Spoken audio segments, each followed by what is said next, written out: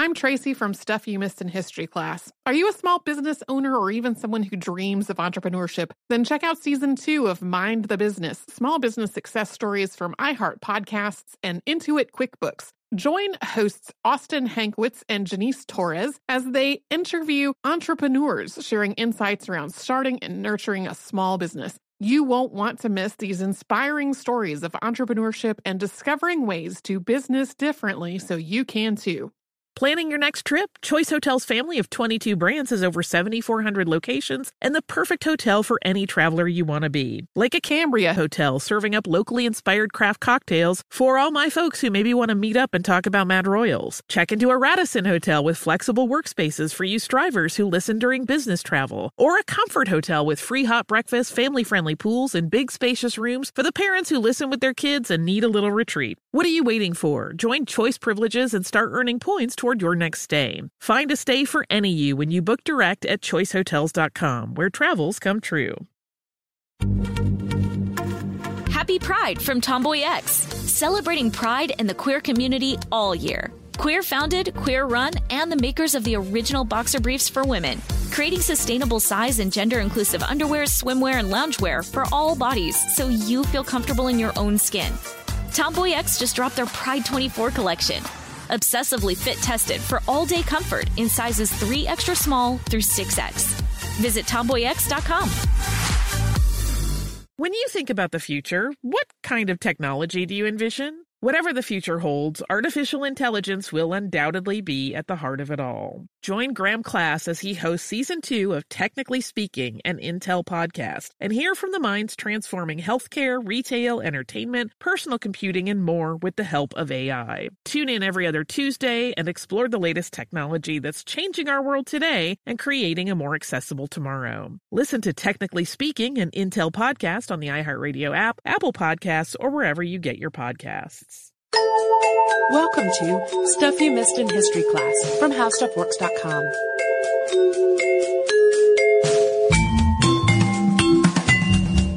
Hello and welcome to the podcast. I'm Holly Fry. And I'm Tracy V. Wilson. And we certainly reference archaeology all the time on the show, and we talk about artifacts that have been unearthed and sometimes discoveries that help explain our understandings of other times and cultures, but we don't often get to actually speak with the archaeologists involved. Just always, we love hearing. We have fans that are archaeologists that write to us sometimes, but it's cool to actually get to sit down and have a conversation with archaeologists. And I was recently lucky enough to do just that. I had a talk with two fabulous women who are archaeologists at Harvard University, and they're working on this really interesting ongoing project with Harvard's Peabody Museum of Ethnology and Archaeology. So this is another one of our recent collection of episodes. You can tell it's summertime because Holly and I have each had various time off.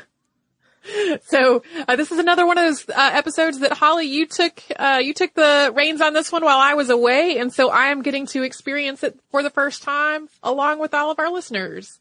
I love it when it works out that way. It is. It's kind of fun to see. I know for me, when you do a project on your own, it's fun to kind of see how that plays out, and it's kind of like getting a little treat in addition to getting time off. So tell us about who you talked to. So in this first segment, I will introduce you to these fabulous women who are Patricia Capone and Diana Lauren.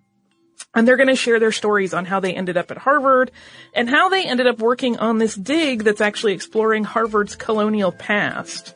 We're also going to talk about Harvard's Indian College and how that was established. And as well, we're going to discuss colonialism in the context of the school.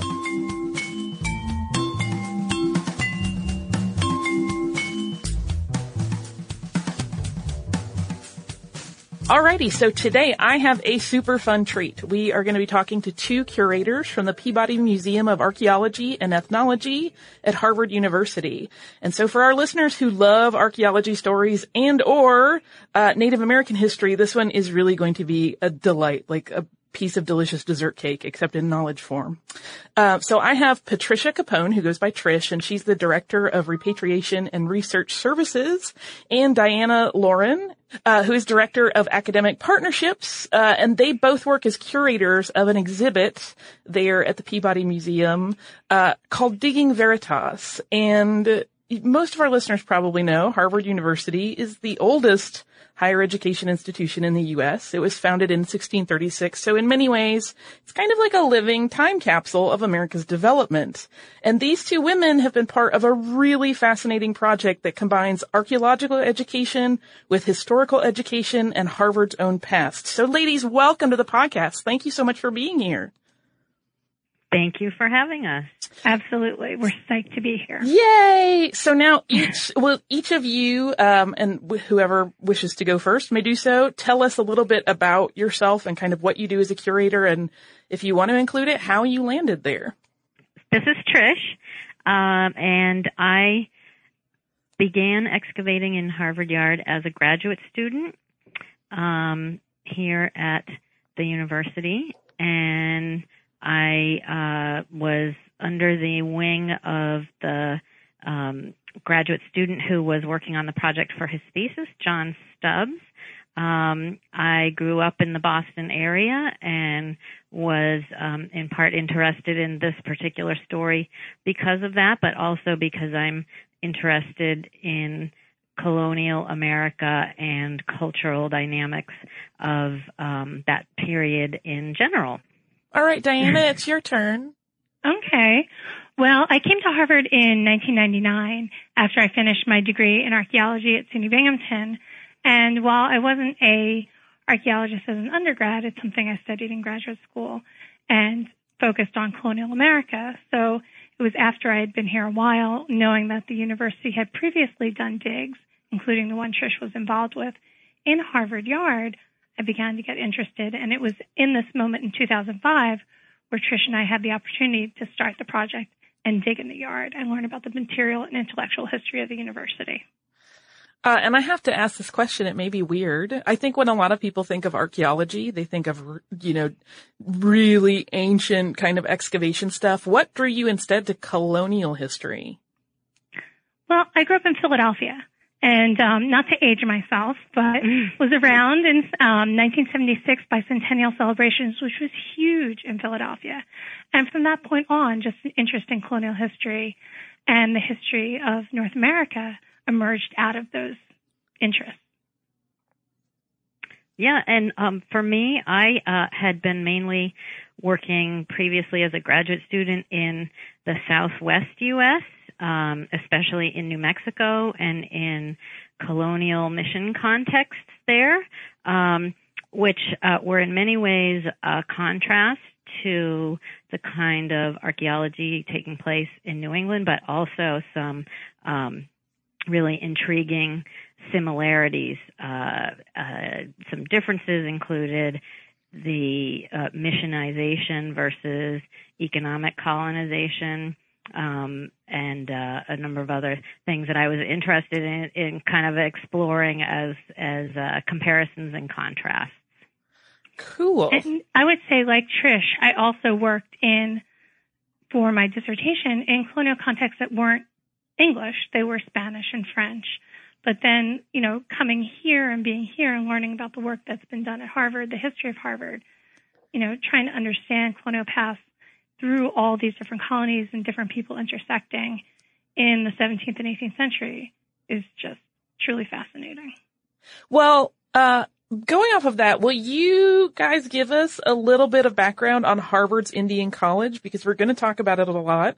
And I know I was surprised to learn it really didn't have all that many students. I think when you say the word college, you think of a crowd of people, and that is not the case. Correct. There were 5 students known to have been connected to the Indian College, and actually 4 of them are known to have resided there. One of them was a little bit later in the 18th century, but it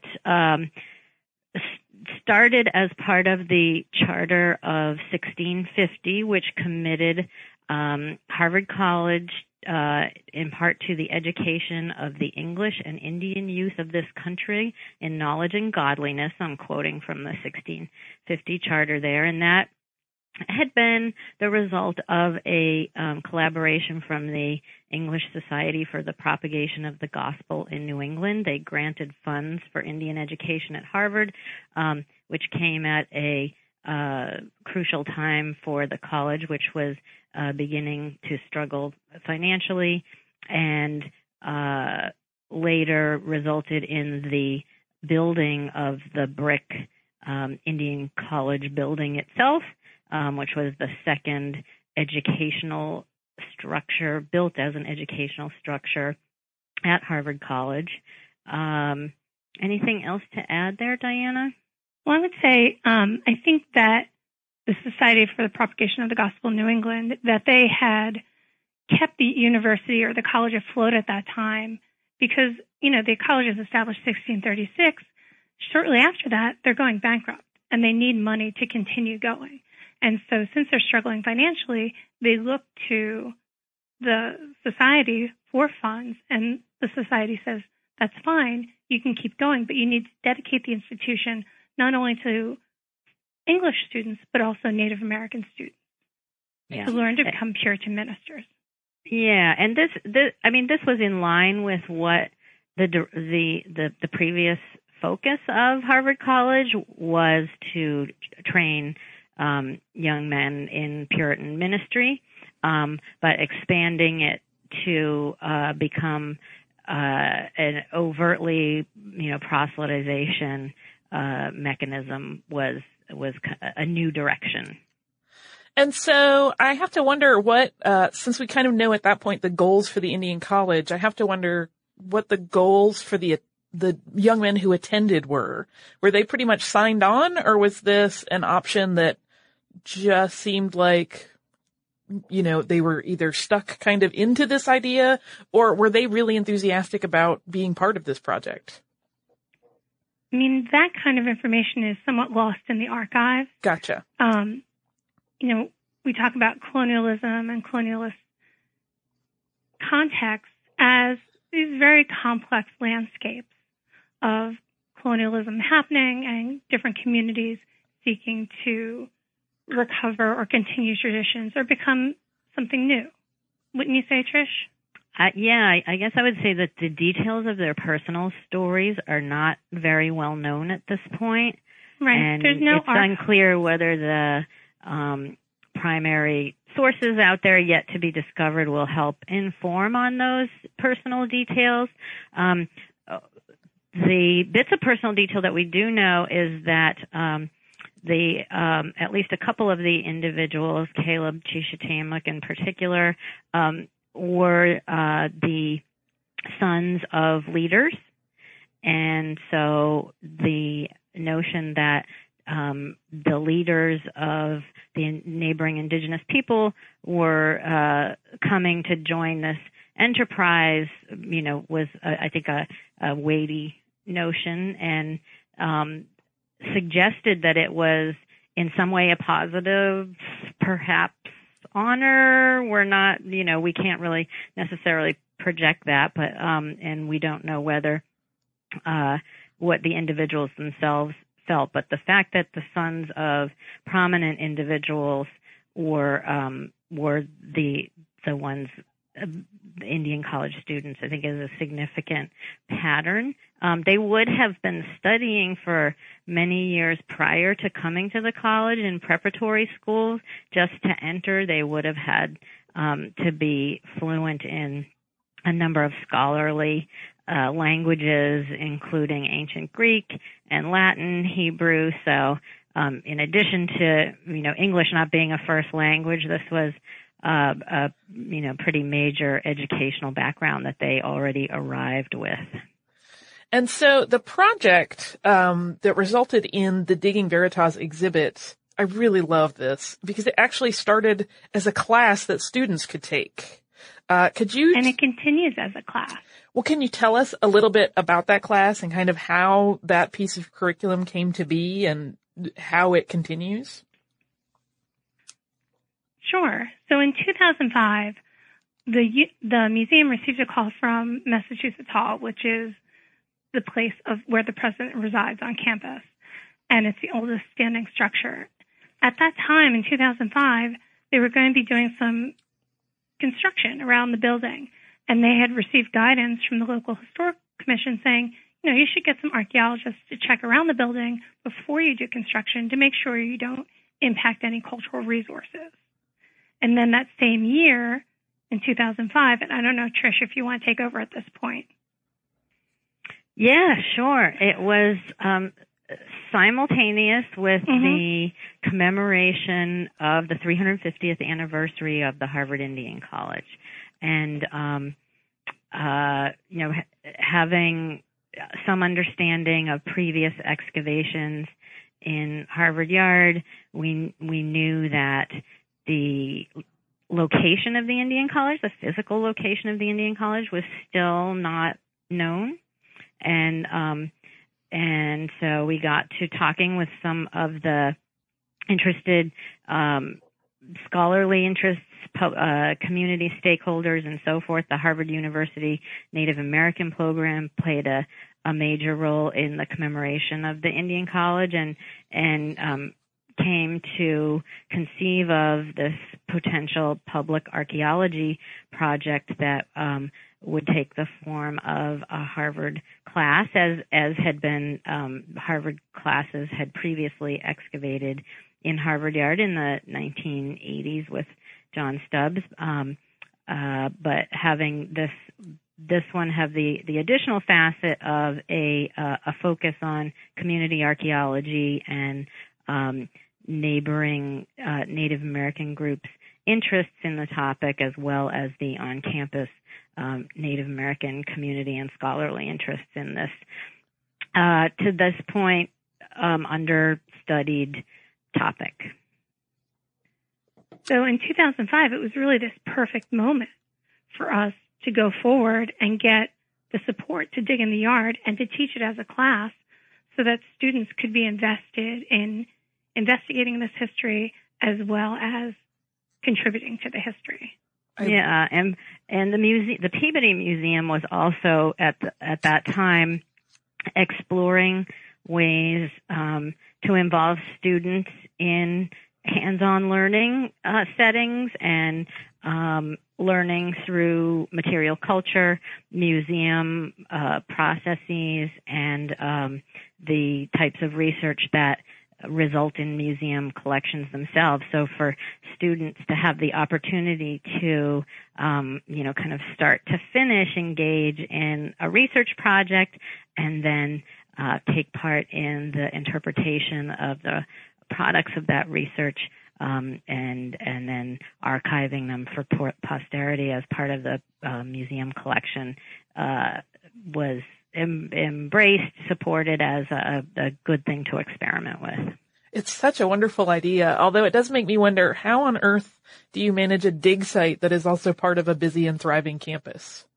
Oh, it is the busiest part of the campus. It definitely is. So we have so much support from the university and the museum to do the work. We have the support of yard operations, who manage the day-to-day flow of activities in the yard, as well as the landscaping crew, archives, etc. Just a lot of people coming together to support the project so we can dig in this very public space and do the work with the students there.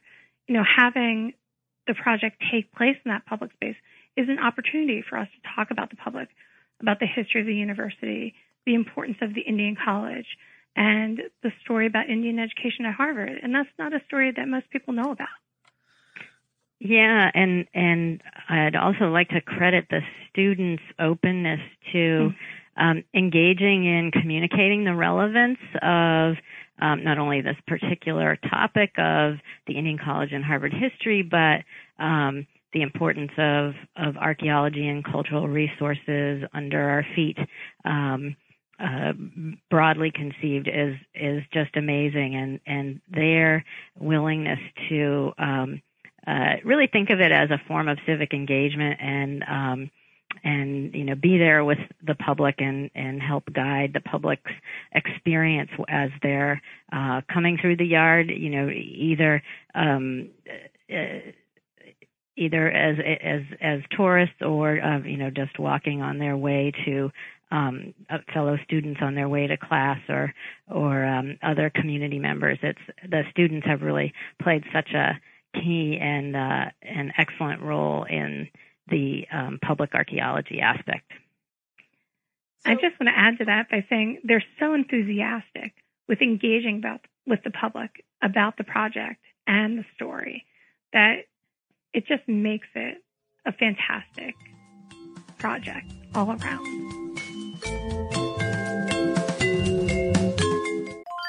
I'm Tracy V. Wilson from Stuff You Missed in History Class. Did you know small businesses make up 99.9% of all businesses in the United States? The world is powered by entrepreneurs, and if you're a small business owner or even someone dreaming of starting your own business, then you'll want to check out Season 2 of Mind the Business, Small Business Success Stories from Ruby Studio, from iHeartMedia, and Intuit QuickBooks. And every episode, hosts Austin Hankwitz and Janice Torres talk to entrepreneurs about how they've grown from the lessons of launching and nurturing a small business and how they have found success being their own boss. From the excitement of first starting out to finding the right tools and resources to process invoices and payments like QuickBooks Money, you won't want to miss these inspiring stories of entrepreneurship and discovering ways to business differently so you can too. And if you're a small business owner or even someone dreaming of starting your own business, then you'll want to check out Season 2 of Mind the Business, Small Business Success Stories from Ruby Studio, from iHeartMedia, and Intuit QuickBooks. Planning your next trip? Choice Hotels has a stay for any traveler you want to be, with 22 brands and over 7,400 locations. Whether you're a business traveler, a family road tripper, someone who wants to seek out history and maybe make your own, or just planning a quick getaway, Choice Hotels has a stay for any you. Like a Cambria Hotel, where you can be a cocktail connoisseur and sip locally inspired craft beverages at downtown locations in the center of it all. This is a fun way to visit cities with a lot of history and a lot of fun in mind. Or a Radisson Hotel for all our productivity powerhouses out there. With flexible workspaces and on-site restaurants, you'll get the most out of your work trip. You'll get the coffee, the Wi-Fi, and the work done. And we can't forget about Comfort Hotels. Imagine you're a family road tripper, waking up in your big spacious room and then heading down to a free hot breakfast for the entire family, including waffles. So you'll be well fed and ready for the day's adventure, even if that's just relaxing. After that, you're spending all afternoon relaxing by the pool. You deserve it. What are you waiting for? Join Choice Privileges and start earning points toward your next stay. Find a stay for any you. Book directly at choicehotels.com, where travels come true.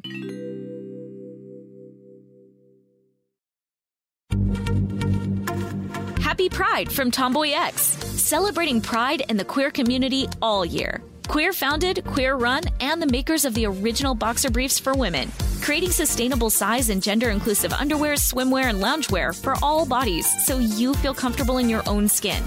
Tomboy X just dropped their Pride 24 collection, obsessively fit tested for all day comfort in sizes 3 extra small through 6X. Visit tomboyx.com.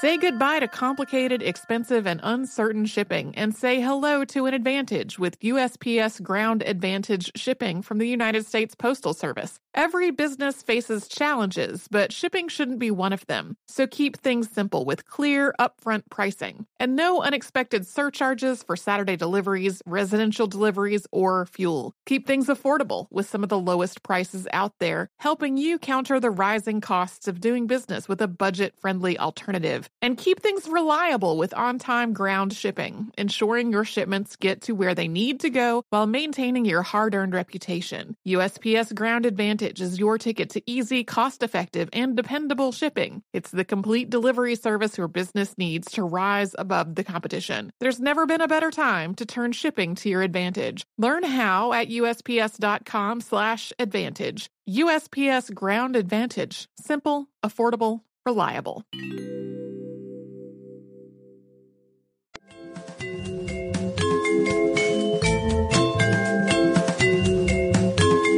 So, getting back to my chat with Trish and Diana, the ladies are next going to talk about some pretty significant finds that have been made by students participating in this dig at Harvard Yard. And then we're going to talk a little bit about why there's so little information about the building that housed the Indian College. Because while it's part of Harvard's history, There's a lot of gaps in the knowledge there, and we're going to talk a little bit about everyone's favorite topic, which is food, and some of the more rebellious pursuits of the college's students. So then in 2009, this project uncovered a rather important trench. Can you tell us sort of about that trench and its significance and what you found in it? Yeah. So in 2009, we had, in previous years, I should say, we were excavating in the area in front of Matthews Hall at the college and looking for information on the Indian College. And in 2007, we had excavated a unit, archaeological unit, where we came across some dark soil and 17th century printing type. It was in 2009 that we were able to expand on that area, and we came across this dark feature in the soil, which represented the eastern wall of the Indian College building.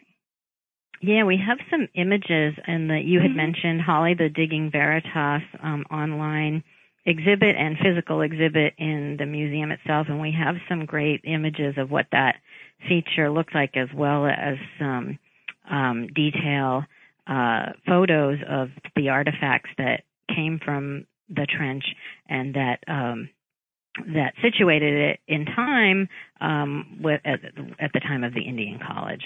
The printing type, some of the slipware ceramics that are, solidly 17th century type. So we were pretty excited when all the aspects of this feature came together to suggest it relating to the architecture of the Indian College.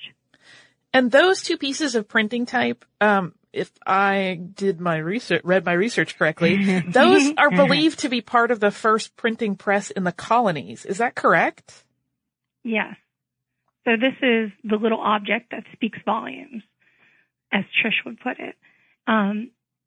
Small pieces of lead alloy printing type that were used in a movable press, which was the first press in the British colonies. It was here at Harvard. It was located in the Indian College building, and it was used to produce text in both the local Algonquin language and English. Yeah, the first books printed in America were printed on that press. So that's hugely significant. I mean, that's like a big find, even though, as you said, it's a tiny thing, but it's really huge. We agree.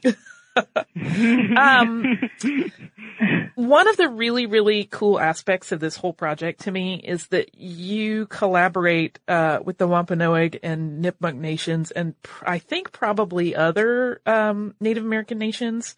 What is their involvement in this, and how did that partnership develop? Sure. This is Trish. At the time that the 350th anniversary of the Indian College was being commemorated, there were already strands of outreach and intellectual networks relating some of the questions of the Indian College to current scholarly work coming out of Native American groups in New England. And so we largely followed on those cues that were already in process of unfolding. We also were enthusiastic to identify some common research goals that might have some potential student involvement in addition to the scholarly implications, as well as some public interest. So for the museum, it was the coming together of a number of different factors and interests and people in a positive and I think growing out of intellectual trends in different fields, which the Native American tribes were on their own taking part in. And so I think our contacts with, for example, direct descendants of Nipmuc tribal members who descended from James the printer, one of the individuals who is known to have printed on the printing press, and then tribal members from the Wampanoag tribes, particularly Gay Head on Aquinnah. We were fortunate to work with a Harvard student from that community, that Wampanoag community, who took the Archaeology of Harvard Yard class with us, and that was right around the same time as the 350th anniversary of what would have been their graduations from the Indian College. So I think a lot of common interests coming together at the same time and continuing to develop, and I think not the least of which is the Wampanoag language reclamation project work being done utilizing some of the books that were printed at the Indian College, in particular the Indian Bible. A lot of that work has been recognized as key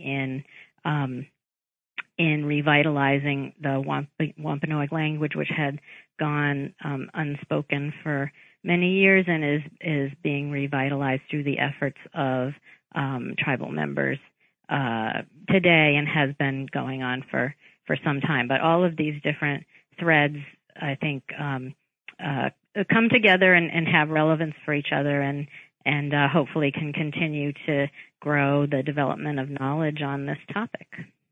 Can I add, Trish? We operationalize engagement, the public archaeology of the project, through an open house in the spring semester. Mm-hmm. So in the fall semester, when we start excavations, we have an opening day where we invite different members of the community, local community, to come and talk about the project and help the students situate their experience within this larger history.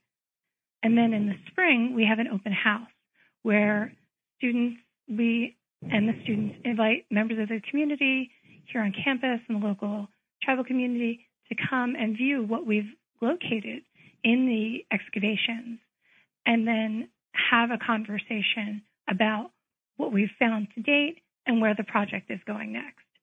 So we're really fortunate to be able to have a dialogue with different stakeholders about the project itself, which continues to help it grow. Yeah, and one facet that I just add more overtly than I did previously was the scholarly interest among the Harvard University Native American campus community, and their interest in Native education, the history of Native education, some of the positive as well as negative aspects of that, some critique of Native education, and then also interest in literacy and how that's an important aspect of the colonial enterprise. So now I'm going to shift gears on you a little bit and talk a little bit more about architecture, because my understanding is that you did not really have any contemporary images that were made when the Indian College was actually standing, and that there was one representation that was put together based on archival documents. But has this trench and sort of this excavation led to any new insights about the actual building itself? Absolutely. We have descriptions in the archival record which say we propose to, and I think I'm quoting here, build a small pile of brick for the Indians, and the actual dimensions that it was supposed to be. That was a 2-story building with room for 20 students. That was supposed to be about 20 by 70 feet. But the details of that are not in the archives, and there are no drawings from the 17th century that indicate what the building looked like. So in the archaeological excavation, we're able to see, yes, it was a brick building. And the kinds of bricks that were used, there were some specially made bricks that came out of the excavation, which showed us how important the structure was on that small campus at the time. So Harvard in the 17th century is just 4 buildings, 3 of which are wood frame, and then the first brick building is the Indian College building. Mm-hmm. And I think the stoutness of the foundation and this season in particular, the extent of clay underpinnings, show it to be kind of a contrast in degree of permanency to the previous building, the 1638 Old College. Didn't really leave a foundation trace. The cellar hole, a small cellar hole of the Old College, has been excavated, but in terms of building footings, there certainly aren't any that have been discovered that are to the extent of the trench that we found relating to the Indian College, and the kind of lack of good foundation for the Old College may have contributed. John Stubbs has suggested may have contributed to its quick track to disrepair, and so the investment in underpinnings for the Indian College are a contrast. So in terms of architecture, the brick structure is confirmed, as well as I think the investment in its permanence, which is kind of a surprise because it was taken down not too long after, and we talk a little bit about that in the exhibits. Right. I think we were really, both of us have worked on colonial sites, and both of us were just so impressed with the level of effort that was put into constructing this building to be completed by 1655. You know, Harvard landscape in the 17th century, kind of a marshy area to construct buildings. And the efforts put forward with the clay and the size of the trench to stabilize the structure so that it would be long-standing, as Trish said, is so significant and really adds to our understanding of the investment that was being made with the construction of this building. So shifting a little bit, now that you have brought, you've mentioned the colonial era again, which we've been talking about, I know, the whole time, but I know that in the online exhibit, you talk a little bit about kind of social hierarchy and class structure and how that played out at the school. What elements of this archaeology project have kind of lent to your understanding of how all of that worked? I think there's a couple great examples that come out both in the ceramic material that's been recovered and also the faunal material that's been recovered. Wouldn't you say, Trish? Mm-hmm. Yeah. Go for it. So with the ceramic material, in the 17th century, as we imagine what daily life was like, we know that the students led a really structured lives, both the English students and the Native American students. Their days were planned out for them from about 5 a.m. to 11 p.m. And when you think about their life and their world, what we find in the archaeological record is their trash, right? So the broken pottery, the animal bones, that was part of their daily life and how they ate at the table and their diet. And the ceramics show from the 17th century show, fairly modest beginning, right? And so nothing really fancy. And when you look at the faunal material, the animal bones that are left over from meals, you see something similar as well, that it's just a very modest beginning. There's indications that there was a great deal of status differentiation at the table, those seated above the salt and those who are not. And so we have an indication more about those students that were seated below the salt, with their plain ceramics where they carved their initials into the bottom of their redware tankard, and just the small few things they had with them as students in the college. One of the, I think, the surprises is some of the local, at least that from the point of view of students, is some of the local products that are evident in the archaeological record, particularly relating to dining, the abundance of oyster shells, which also would have been used in the manufacture of mortar for the brick building, but it it seems pretty clear that oysters were also used as a food source, and a number of other local, as Diana mentioned, that it was a pretty modest beginning. The emphasis on some of those local products highlight that, I think, for the students in contrast to our dining situation today. We talk about with the students the yummy bivalve diet. They're eating yummy bivalves, but at that time, it's not considered a fancy diet. Rather, they're eating this local grub on plain dishes. One other thing I wanted to talk about, and I know this is also part of the exhibit, is sort of the rules and the structure of Harvard in the 1650s and 1660s, which, were based in religion, and they sound very strict, and there's no smoking, and there were clothing guidelines, but the archaeological record gives us some evidence that those guidelines were maybe not always followed. Will you elaborate on that?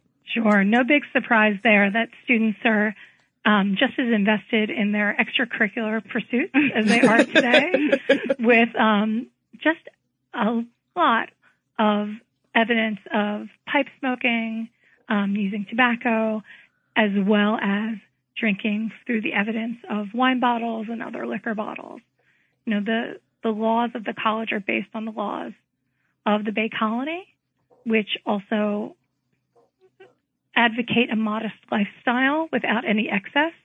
And, smoking and drinking are considered excess. And so students are definitely imbibing and enjoying themselves in ways that went against the laws of both the university or the college at the time and the Bay Colony. Mm-hmm.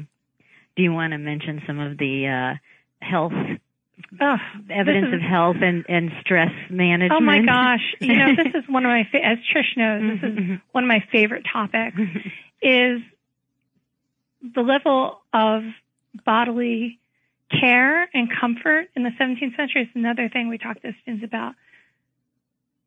Your day-to-day life in the 17th century, how you consider bodily health today is not how you considered bodily health in the 17th century. What we find in the archaeological record is, some evidence of how the students were trying to care for themselves with tiny bone combs, with really close teeth that were used to pick the lice out of hair. So that lice was a concern at the university. And then also the medicine bottles that we recover. The students were compounding medicines to alleviate illnesses as part of their daily life, and some of the early accounts are recipes of the different medicines that could be used to alleviate dysentery and diarrhea and all the things that make you uncomfortable. And there was an excavation in the 80s where they came up with some botanical remains, and those botanical remains also were evidence of the medicinals that are used, or at the time considered simples, to alleviate bodily concerns. I love how delicately and carefully you put that. But, if you think about it, these students that, they're not comfortable. I mean, as we think about comfort, bodily comfort now, they have teeth issues, they have lice, they have problems with digestion. All of that is part of their daily life, and how they try to alleviate that through the use of material culture is something that also resides as part of the story as well, that we recover from the archaeological records.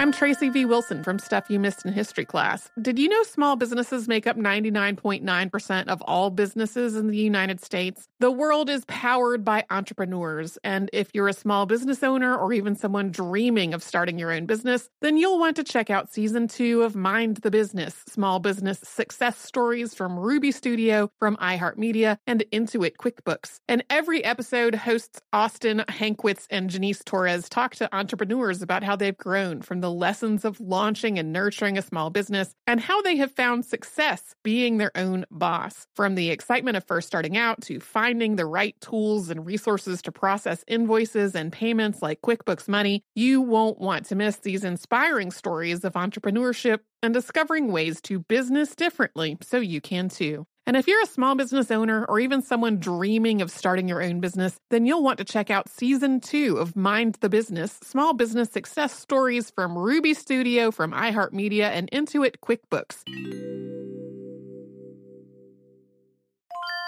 Planning your next trip? Choice Hotels has a stay for any traveler you want to be, with 22 brands and over 7,400 locations. Whether you're a business traveler, a family road tripper, someone who wants to seek out history and maybe make your own, or just planning a quick getaway, Choice Hotels has a stay for any you. Like a Cambria Hotel, where you can be a cocktail connoisseur and sip locally inspired craft beverages at downtown locations in the center of it all. This is a fun way to visit cities with a lot of history and a lot of fun in mind. Or a Radisson Hotel for all our productivity powerhouses out there. With flexible workspaces and on-site restaurants, you'll get the most out of your work trip. You'll get the coffee, the Wi-Fi, and the work done. And we can't forget about Comfort Hotels. Imagine you're a family road tripper, waking up in your big spacious room and then heading down to a free hot breakfast for the entire family, including waffles. So you'll be well fed and ready for the day's adventure, even if that's just relaxing. After that, you're spending all afternoon relaxing by the pool. You deserve it. What are you waiting for? Join Choice Privileges and start earning points toward your next stay. Find a stay for any you. Book directly at choicehotels.com, where travels come true.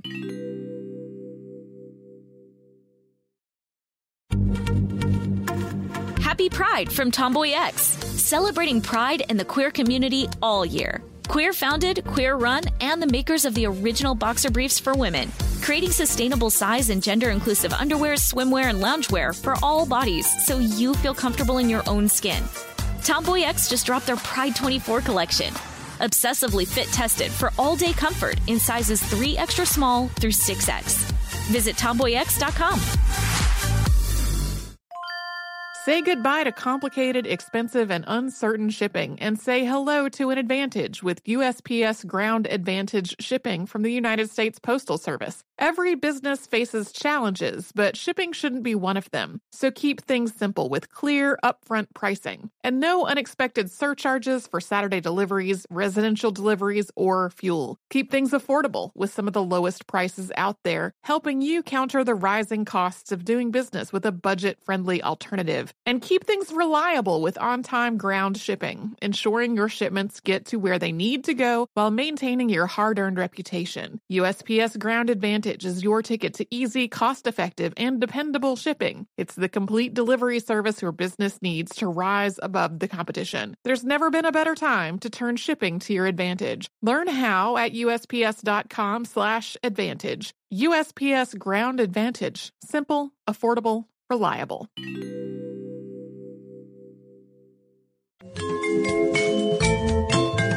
So, now that we are jumping back in to our last segment, our wonderful guests are going to share with us some of their favorite finds from the Harvard excavation, and you will get a very real sense here of how much they love the work they do and how exciting it is for them to be part of this really unique student-oriented archaeology project.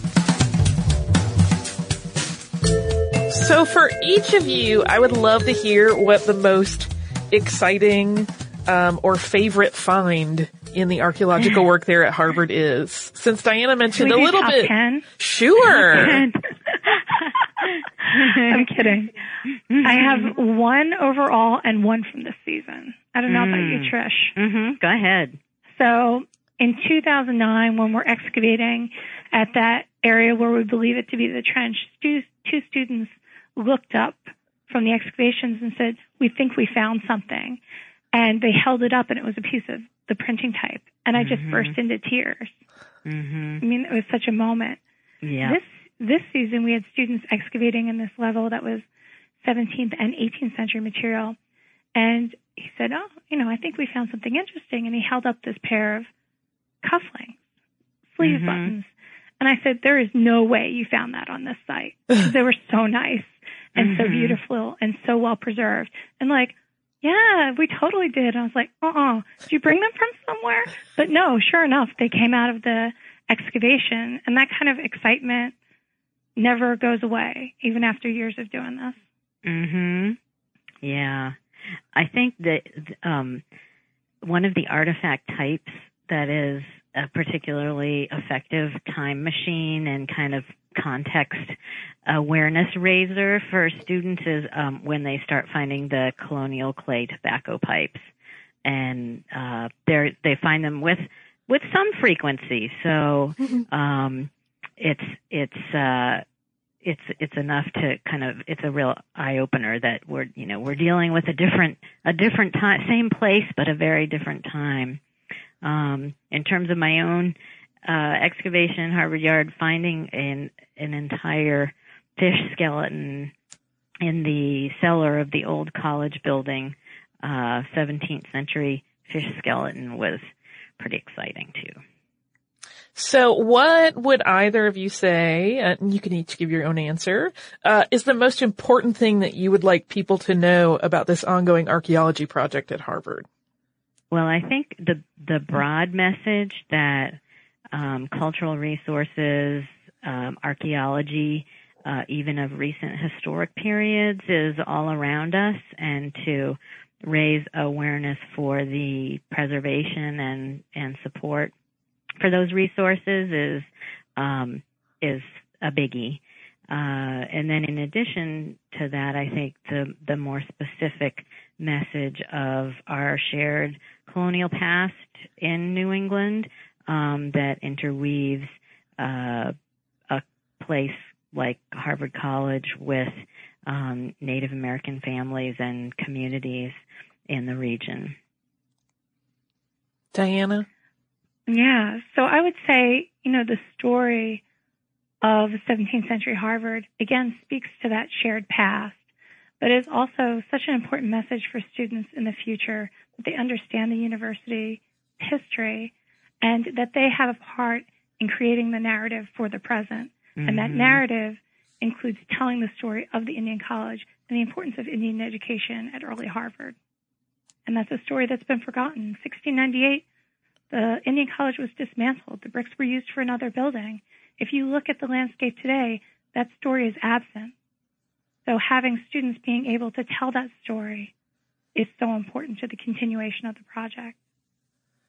So can you share any plans or exciting things going on with upcoming aspects of the dig? Mm-hmm. So we have students working on updates to the online exhibit as we speak. So that's very exciting. So changing a little bit about the public face of the project online. And then thinking we're also cataloging finds from the past fall's excavations. What else, Trish? The updates to the online exhibit. I think that's a biggie, and the fact that we aim to be offering the course again in offering it in 2016-17. Where in the fall we'll excavate in the yard, in the spring we'll go into the lab, catalog the material, and then help with the accessioning process so that it becomes part of the museum's collection. So cool. And you guys both mentioned the online site. So where could listeners go if they want to learn more about this? So to the main website of the Peabody Museum of Archaeology and Ethnology, and then there's a link to exhibitions and a sublink to online exhibitions, and it's under there titled Digging Veritas. And it really is quite a treat. There are a lot of really fun images to look at. So glad you enjoyed it. Oh, yeah. Yes. And watch this space. More changes to come. Excellent. Mm-hmm. Excellent. Yep. So it will continue to develop, which means it's good to go back to periodically so I can see new stuff. And we will include the main link in our show notes as well. But otherwise, ladies, thank you so much. This has been such a delight. So, Tracy, how cool is this project? I love learning about this thing. Well, it's like to think about the opportunity that these students have, that they get to participate in a course in some very real archaeology that is very materially contributing to a museum exhibit and to the historic record, that's an impact that a lot of students don't have the chance to have. So I just love that they're kind of igniting that fire in college-age kids. It's very cool. Yeah, I think I know a lot of folks that have studied archaeology and they've gotten to go on digs as part of their work. But I don't think I know of anybody whose digs were directly related to the school that they were attending, which is kind of a cool additional layer. Yeah, I have not been to their dig, and I hope to, because I think it would be fascinating, but I just love knowing it's in this very busy part of Harvard Yard, and it's sort of, real life and history kind of meeting and negotiating with each other. We always talk about here on the show that history is all around us, so what better way to show it than sort of participating in a dig like this and kind of having this on display to everyone there at Harvard. I love the idea. I think it's awesome. So my super duper thanks again to Trish and Diana because they were amazing. We will put the link to the Digging Veritas online exhibit in our show notes. And now I have listener mail. This is some of the most charming listener mail of all time. Ooh. And it came while Tracy was away. And so I took pictures of it and sent it to her because it was so sweet. It is from our listener, Moira. And Moira writes, Holly, Tracy, and Stuff You Missed in History Class people. So, Noel, that's for you. I love your podcast. Me and my mom, I'm only 8, listen to your podcast when we come home from the YMCA or we're going to clogging. So, there's a series of these biographies, and they're very interesting. I've started 2, but I haven't finished them yet because, unfortunately, they're at my doctor's office. So anyways, the books are about Walt Disney and Neil Armstrong. My point is, I have a request for either or. I love your podcast. It teaches me so much about history. Your listener, Moira. Oh my gosh, this is one of the best letters we've ever gotten. Yay. I love it. And, Moira, you're really appealing to my personal loves because I love Disney. I don't think anybody is blind on that point. And I love Space Talk. So both of those are near and dear to my heart. If you would like to write us and share your ideas, as Moira has, you can do that at historypodcast@howstuffworks.com.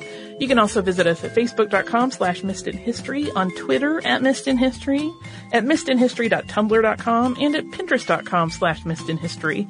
There's also a Spreadshirt store at missedinhistory.spreadshirt.com, which we thankfully finally have some new product in, so you can go check it out. If you would like to potentially learn a little bit more about what we talked about today in a very grand sense, you could go to our parent site, How Stuff Works, type in the word archaeology in the search bar, and you will have plenty of things to keep you busy and occupied for a while. We have a lot of content around archaeology. If you would like to visit us, you can do that at missedinhistory.com, where all of our episodes exist in archive form. We also have show notes for all of the episodes since Tracy and I have been part of the podcast.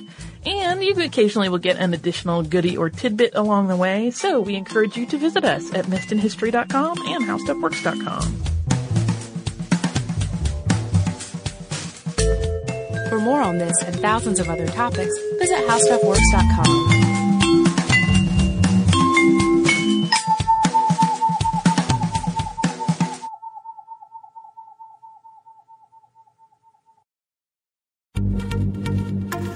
Happy Pride from Tomboy X, celebrating pride and the queer community all year. Queer founded, queer run, and the makers of the original boxer briefs for women, creating sustainable size and gender inclusive underwear, swimwear, and loungewear for all bodies so you feel comfortable in your own skin. Tomboy X just dropped their Pride 24 collection, obsessively fit tested for all day comfort in sizes 3 extra small through 6X. Visit tomboyx.com. Xfinity has free premium networks for everyone this month, no matter what kind of entertainment you love. Addicted to true crime? Catch killer cases and more spine-tingling shows on A&E Crime Central. Crave adventure? Explore Asian action movies on Hi-Ya. Searching for something extreme? Check out skating, snowboarding, and more on Fuel TV Plus, the global home of action sports. And find crowd-pleasing bops on iHeartRadio's Hit Nation playlist. There's new free shows and movies to love every week. Say free this week in your Xfinity voice remote. With every CBD product claiming to do something different, it's nearly impossible to decide what's best for you. Lazarus Naturals pioneered the farm-to-front-door model of transparency, where they handle each step of the production process to ensure quality, potency, and consistency. Scannable labels allow you to see the test results of your hemp batch, so you can be confident in the safety and quality. Visit LazarusNaturals.com today. Lazarus Naturals, committed to improving your life as well as the world around you. Not available in Idaho, Iowa, or South Dakota. We are the voice of NASCAR. The green flag is in the air, and we are underway. The Great American Race. The Motor Racing Network. NASCAR Cup, Xfinity, and Craftsman Truck Series Racing live on your hometown radio station and MRN or NASCAR.com. Martinsville, Talladega, the Chicago Street Course. We have the side-by-side action and last lap passes for the win. Photo finishes. Ryan Blaney will win. The voice of NASCAR, the Motor Racing Network.